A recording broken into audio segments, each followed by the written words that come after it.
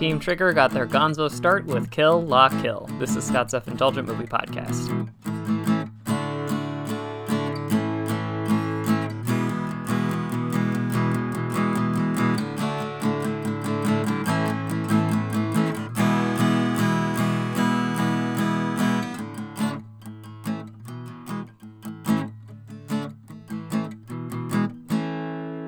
Hello, movie friends. Welcome to Scott's Self-Indulgent Movie Podcast. I am Scott, and today I'm talking about Kill La Kill, which is the first big collaboration from Team Trigger back in the day, one of their limited series, and I thoroughly enjoyed it, and I wanted to explain why. So without further ado, let's get started. When asked why his Spanish language movies felt more personal than his English language ones, director Guillermo del Toro offered a funny and often insightful quote. And I go, fuck you, you're wrong. Hellboy is as personal to me as Pan's Labyrinth. They're totally different, and yes, of course you can like one more than the other. The other one may seem banal or whatever it is you don't like, but it really is part of the same movie. You make one movie. Hitchcock did one movie, all his life.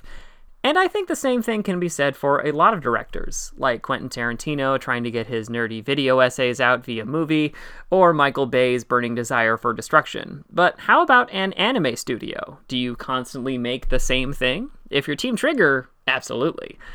The series takes place in Tokyo Bay, Japan, where a young woman named Matoi is trying to track down and punish her father's killer, with half of a scissor blade and a school uniform imbued with incredible strength.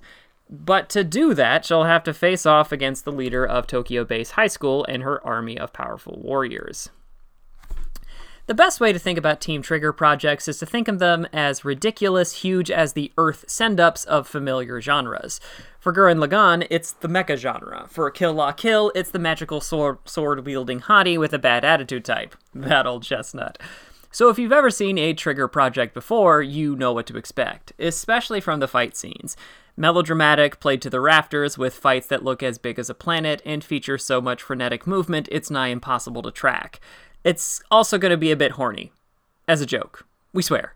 So what makes this stand out compared to Lagann or Promare?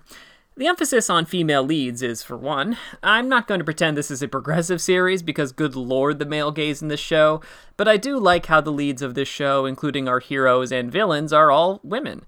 They are all strong leaders in their individual movements, are treated as superiors or equals by the men around them, and typically need help from other women to succeed. And that's not usually the case, even in shows like this.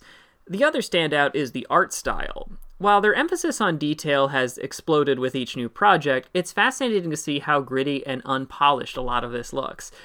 Where it wants to, of course. In some of the fight scenes, everything looks gorgeously choreographed and detailed up the wazoo, before you kind of turn around and see how the background was made out with a crowd that looks like it's drawn with a bunch of circles. And as gritty and silly as it is, it helps the show's drastic shifts in tone from absurd melodrama to screwball comedy. And finally, we have the big plot turn, so spoiler ahead. Much like Gurren Lagann had the even more over-the-top segment after beating the series' alleged big bad, Kill La Kill turns its paradigm on its head with some major reveals. Just when it seems like Matoi's enemy, Kiryuin, is destined to aid an Earth takeover via an alien force via the real big bad Raguyo, Kiryuin switches sides and reveals that her and Matoi are sisters. Now, as well as this worked in Gurren Lagann, I'm torn for this show, because while it is a great way to say, fuck it, the first third or half of the series didn't matter, it did, but still though, what follows isn't quite as intuitive or exciting. It's still a satisfying series and ending, but I could feel some episodes dragging or failing to put any big ideas together. Still, if you want to see Team Trigger's absurd take on another genre, this is an easy recommendation. 7 out of 10.